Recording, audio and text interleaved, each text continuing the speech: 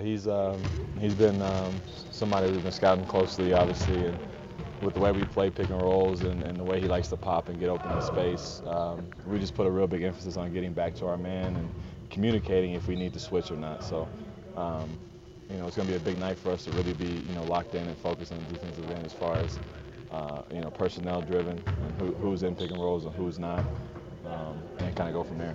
Did you find yourself going back to watch the videos or the experiences the other night just to get a closer on it? Yeah, I really haven't even watched much of anything. Even after I posted something on Instagram, I was like, I'm not even gonna look at what I just posted. I need to move forward. I need to keep on going forward right now and just worry about today.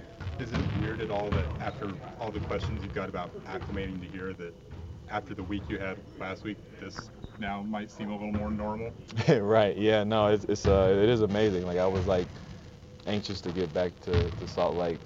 After being in Memphis, I was like, I need to get out of here. I need to get back home. And it felt felt more comfortable to be here just because I was finally getting into a good rhythm, and there just brought back a lot of memories, and it was just a tough couple of days. What surprises you most about Rudy? I know we've talked about his defensive game, but on offense, he's just on fire. Man, I just love his unselfish nature. He just, the way he screens for everybody and really works to get guys open. It's only right that he gets the looks he's getting and opportunities at the rim, and his way of sealing his man in the post and finishing over guys.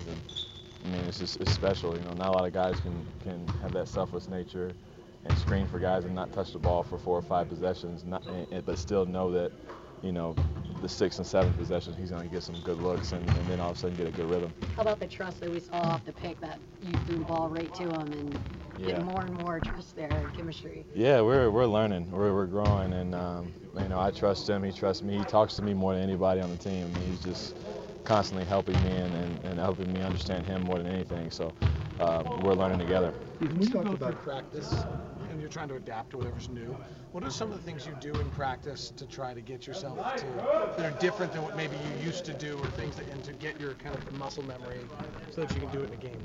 I have to do it multiple times. A lot of the things that, we'll have plays that have 5 or 6 options, and I'll need to run.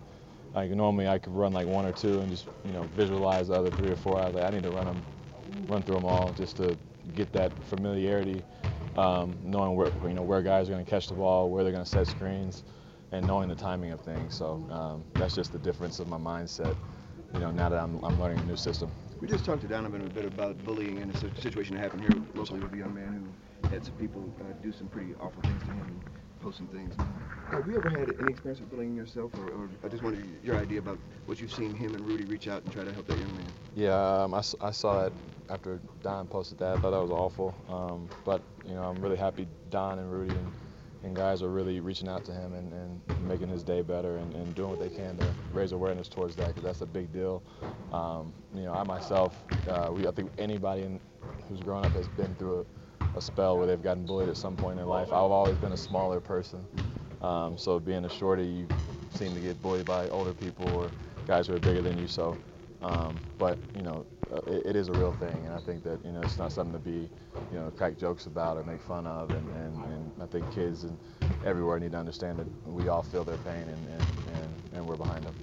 What have you seen out of Royce this season? Man, Royce has been great. He's a guy that, like Rudy, really just sacrifices everything for the team. He's a guy that might not get 10 shots a game, but he's guarding the best player, making timely plays defensively and offensively, making big shots, and constantly coming in with the same attitude. And when you have guys like that, that puts you over the edge. Guys, that's Mike Conley. Let's go back to you. Thank you.